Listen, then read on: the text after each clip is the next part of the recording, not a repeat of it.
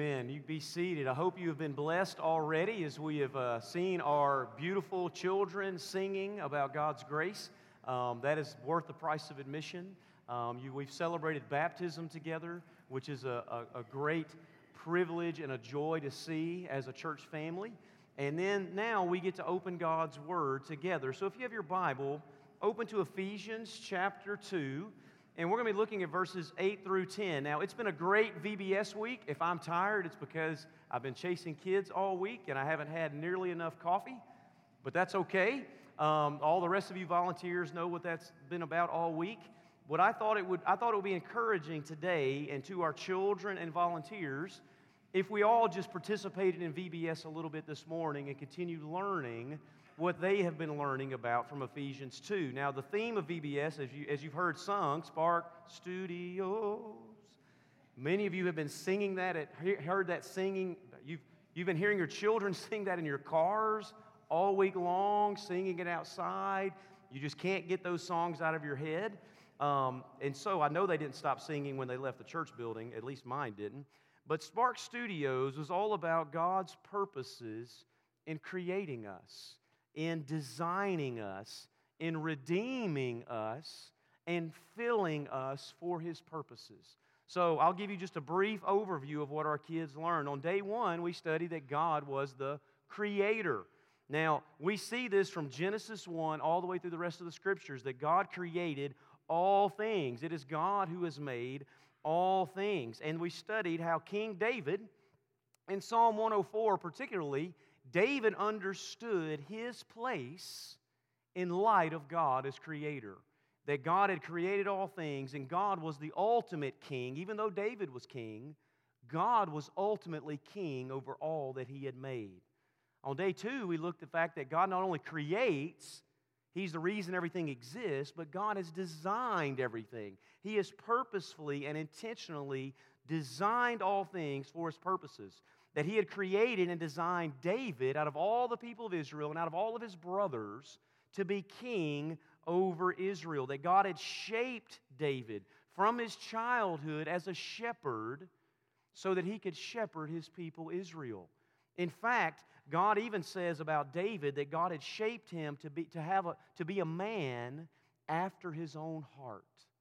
What a testimony. On day three, the kids studied that Jesus is the king. So God is the creator, God is the designer, and Jesus is the king. Now, God had promised all throughout the Old Testament, and especially to David, that God would send another king from among David's descendants who would not simply save them from like geographic or political enemies like the Philistines or the Romans, but He would actually come and save them from their sin. That's what Jesus came to do. And so that promised king was Christ Jesus, who was born into David's line. And many people 2,000 years ago recognized Jesus as that promised king. And when Jesus entered Jerusalem during Passover week, they shouted something. All the kids should remember this. What did they shout when Jesus rode in on the donkey? Hosanna. That's what they shouted. Now listen, this is what they said in totality. Hosanna to the Son of David. He's the King. Hosanna to the Son of David. Blessed is He who comes in the name of the Lord. Hosanna in the highest. Hosanna means save us. Save us, descendant of David, rightful king. And then on day 4, the kids study that Jesus is the Redeemer. He's not just a king, He is a Redeemer. He wasn't just to rule over us, He was to redeem us from our sin. And Jesus went to the cross, bearing our sin and shame to redeem us from the curse of the law and of sin. And we know that He accomplished His mission because on the third day, He rose again. And because of the resurrection, we know that Jesus is God's King and Redeemer. And on the 5th day, we studied that the Holy Spirit is the helper who has come to fill us and animate us for God's purpose. And after Jesus rose from the dead, He appeared to His disciples and gave to them the promised Holy Spirit to live in them and give them the strength and boldness that they needed. And now, Even 2,000 years later, Jesus continues to send His disciples into the world in the same way He was sent. We are sent into the world the same way Jesus was sent. Well, how was that? He was filled with the Holy Spirit, filled with love, with the gospel of grace for all people. That's who we are. And so God created us, designed us, came for us in Jesus, saved us and redeemed us, and gave us His Spirit to accomplish His mission. And one day He's returning. And that is the story of the whole Bible. I could say amen right there and pray, and we could go to the Mexican restaurant. That would make a lot of you happy, but I'm not going to do that because I still got a little bit left, all right? So this morning, I hope to preach a simple message that reinforces those key ideas. So turn to Ephesians chapter 2. This is what Paul says in Ephesians 2, beginning in verses 8 through 10. Paul says this, "For by grace you have been saved through faith. And this is not of yourselves, this is not of your own doing, it is the gift of God, not as a result of works, so that no one may boast.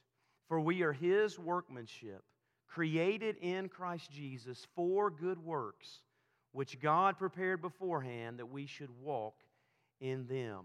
So this morning, my title is God's Workmanship, and I want to basically give you two main points about what makes us God's workmanship.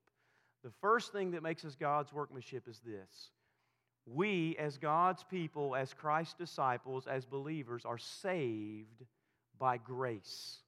We're saved by grace. In verses 8 and 9, it says, "For by grace you have been saved, through faith, and this is not of your own doing, it is the gift of God, not as a result of works, so that no one may boast." So here's the first question I want to ask here. How are we not saved? How are we not saved? Well, Paul basically says here, you are not saved by your own doing. That's what it says. You are not saved by your own doing. You are not saved by works of the law. You are not saved by the things that you do.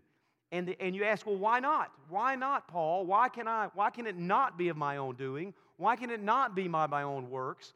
Paul says the reason is because you cannot boast. No one is saved so that they can boast in themselves. That is the reason we cannot be saved by works or by our own doing. God refuses to let sinful people boast in pride. Now, boasting goes to the heart of who we are. It goes to the heart of our sinful condition. Hear me. If we were saved by any contribution from ourselves, any contribution, then eternity would be filled with jealous, envious boasters. Think about that for a second. Eternity would be filled with people boasting not in the grace of Jesus, but in themselves, that I deserve to be here more than you. I deserve it. I have earned it. It is mine. If we could save ourselves, hear it this way. So anyway, heaven would be filled with jealous, envious boasters who would ultimately continue to steal glory from God and pour it on themselves. And if we could save ourselves, we would be our own workmanship. We would be our own workmanship. We wouldn't be God's workmanship. It would be our own. It would be like we would all be saying, "Look at me," instead of look at God's grace in Christ. So if we're not saved by works and by our own doing, how then are we saved? And the simple answer supplied by Paul is that we are saved by the sheer and sovereign grace of God. And that is a good place for an amen. There is no other way. There is no other option. You must be saved by grace through faith. And there are two main reasons for that, besides the ones that Paul has outlined here. The first is that God's perfect holiness and righteousness must be upheld. We sometimes fail to remember that God's holiness cannot be violated and His righteous standard must be upheld, and that is a standard to which none of us can attain. That's why it can't be by works of the law and by our own doing, because we can't actually meet the mark if that were the case. God's standard is far too removed from us. Secondly, the reason we can't do that is because of our radical, sinful condition. We don't like to hear about that. But all of Ephesians 2 is built upon our wretched, sinful condition apart from God's grace. Go back to the beginning of chapter 2. Paul doesn't start chapter 2 with really great news. He starts it with really bad news. Look at the beginning of chapter 2. He says, "And you were dead in the trespasses and sins in which you once walked." You're a dead sinner. "Following the course of the world, following the prince of the power of the air," that's Satan, "the spirit that is now at work in the sons of disobedience, among whom we all once lived in the passions of our flesh, carrying out the desires of the body and the mind, and were by nature children of wrath, like the rest of mankind." Now, I use the word radical. We are radically sinful. The word radical means, in the Latin, to the root of. That means we are sinners to the very core of who we are. Radical it's an important word. That means there is nothing in us, nothing in you or about you that can commend you to God or earn His favor. It doesn't matter whether you're a Jew or a Gentile, religious, irreligious, American, immigrant. It doesn't matter if you're rich, poor, well, diseased, able-bodied, crippled, prince, pauper. Paul says that God is holy and righteous and we are under His wrath due to our sin. Now hear me, this is why we should rejoice in grace. This is why all of our salvation is of grace. It is God's free, unmerited favor to us in Christ that we receive only when we repent and believe the gospel. And so think about the difference. Eternity is not going to be filled with people boasting in their works and in their righteousness and in their goodness. Eternity is going to be filled completely with the undeserving. Those who are there, all of them, worshiping and rejoicing because of grace. God's workmanship by grace for eternity. And that's the thing with your life. You will either be God's workmanship by grace, or you will be boasting in your own merit and your own goodness. And only one of those gets to experience the grace of God found in Jesus. But the second thing that makes us God's workmanship is that we are created in Christ Jesus for good works. That makes us His workmanship. Look what he says in verse 10. Notice every word. "For we," these are believers, the saints in Ephesus, "for we are His workmanship, created in Christ Jesus for good works, which God prepared beforehand that we should walk in them." Now, the first word Paul uses to describe those of us who have been saved by grace is workmanship. We are His workmanship, not ours. We are His workmanship. Now, the Greek word there is the word poema. It's the word that means that which has been made. It's workmanship. It's the same Greek word where we get the English word poem. Now, poem is too limited of a term. The word would be better translated as masterpiece or as God's workmanship or work of art. So this carries the idea that we are God's work of art, His workmanship, created. That's what he says. We are His workmanship that has been created, the masterpiece that God Himself has been made. And the Bible says that over and over. Listen to Psalm 100. It says, "Know that the Lord Himself is God. It is He who has made us, and not we ourselves. We are His people and the sheep of His pasture." It is God who has made us. He has created us. Isaiah 43 makes it even clearer.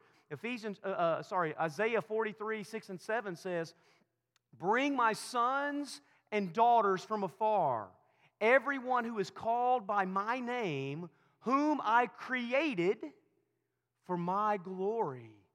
So God even tells us the purpose for which we were created, for His glory. Now, Just think about this. Everything around us has been created by God for a purpose. Think about this. Our eyes, our ears, our nose, our mouth, our heart, all the systems of our body, all of the animals, all of the sun, moon, and stars, everything in existence moving with God's purpose. And as human beings made in God's image, reflecting God, what do? We continue to create things with a purpose in mind. We cannot escape this reality no matter how much we try to convince or deceive ourselves of this truth. It is self-evident. Everything around us has a purpose. Now, one of my favorite things as a parent, my parents in the room, one of my favorite things as a parent is getting to explain to my children the proper purpose for which things have been made. That a ceiling fan is not made for you to hang on and go in a circle. You will break it. It was not designed. I'm giving them like basically a bachelor in engineering. The cabinets on the drawers in the cabinets are not made to hang on and swing on. That wood and that screw does not have the proper strength ratio, or whatever engineering term you'd like to use there, to hold you up as you swing on it. Right? That is not what it was made for. We tell our kids and teach our kids that everything has a purpose. That plunger was made to do a job. It was not made to put on your head. Do you know what that was for? So, we know this. We intuitively know this. And when something, including our lives, hear me, including our lives, when we don't use something for its intended purpose, then the very meaning of its existence is called into question. Is it any wonder that this brings confusion or shame or despair or hopelessness or death? Let me quote you some lyrics from the famous American philosopher Dave Matthews. From his song, one of my favorites, Big-Eyed Fish. This is what Dave Matthews sings. He says, "Look at this big-eyed fish swimming in the sea. Oh, how it dreams to be a bird swooping, diving through the breeze. So one day, it caught a big old wave up onto the beach. Now it's dead, you see. Beneath the sea is where a fish should be." And then he goes on to say, "You see this crazy man decided not to breathe? He turned red, then blue, purple, colorful indeed. No matter how his friends begged and pleaded, the man would not concede, and now he's dead, you see. The silly man should know you've got to breathe." And then he says this, "But oh God, under the weight of life, things seem brighter on the other side." Even Dave Matthews knows that everything was created for a purpose. You see, we intuitively know and understand this, no matter how much we push against it. We know it, the world knows it, because we look around and we see that our world is brimming with purpose, not chaos. We live in an orderly, principled, moral, governed universe. Everyone intuitively knows this, governed by the laws of physics, the laws of nature, and the laws of morality. You can't escape it. But here's the truth. For the believer, Paul doesn't just stop at that truth. He digs down deeper. We're not simply God's masterpiece because He created us. Look what he says. He adds a modifier to created. He says we are created in Christ Jesus. This is what makes us God's masterpiece. The pinnacle of God's masterpiece isn't simply creation and the laws of the universe and nature. It's the new creation of taking a dead, rebel sinner and making them new in Jesus. Those that are in Christ are God's highest masterpiece because they're twice created. They are twice born. They are saved not only in this life, but for the life to come. If you were to turn to the end of Ephesians, you'll see that Paul picks up on that again, and he says this. He tells us not to live like our old nature, which is corrupted and living for itself, he says, but to put off the old self.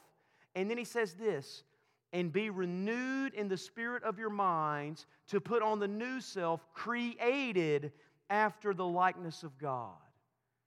Or, as one of my favorite verses, 2 Corinthians 5:17 says, therefore, if anyone is in Christ, they are what? They are a new creation. The old has passed away and the new has come. So for those of us that are in Christ, created in Christ Jesus, we are born again. We are regenerated. We have been given new life.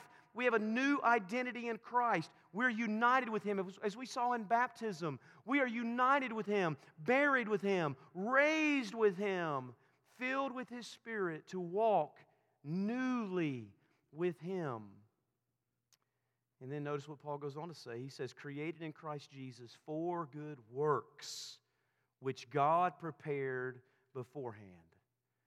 Again, this shows us the intentionality of God, that God's purposes are to be made known in our lives. He created us as a masterpiece for the purpose of good works. He did it according to His plan. And you might ask, well, Jacob, what are those good works? What are those good works? That's a great question. Let me say it this way, as simply as I can. You can write this down.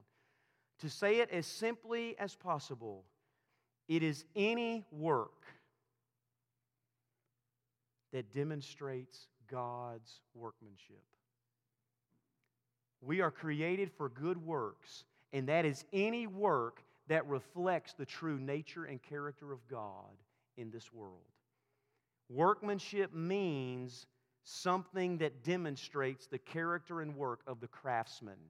We call it craftsmanship, right? That says something about the character, the nature, the hard work, the integrity, the attention to detail, the precision, the artistry of the master. That's what a masterpiece is. So we are called to do those things that demonstrate the character, glory, and grace of our Creator, Designer, and Redeemer. So I'm not going to make it easy for you and just list something like love your neighbor as yourself. Oh, you should do that. That's a good work. That's how God loves us. We're to do those things. We are to live and love and act in such a way that shows the world that we are Christ's, that we belong to Him, and that He is molding us and shaping us into His image every day. Michelangelo was famously asked one time what he was doing with a big block of marble, and he said, I am liberating an angel from this marble. That means he was going to chip away everything that didn't look like the angel. And that's what God is doing in us to make us look more like Jesus. God's Spirit is chipping away everything in us that does not look like Him. So we are to live and love in such a way that we show the world that we are Christ. And we do that by making Him known in our daily lives and by living for His glory and not for our own from day to day, boasting in Him and His grace and not in our own. And that's what it means at the end of verse 12 when He says that we should walk in them. Jesus says, let your light so shine before others that they may see what? Your good works.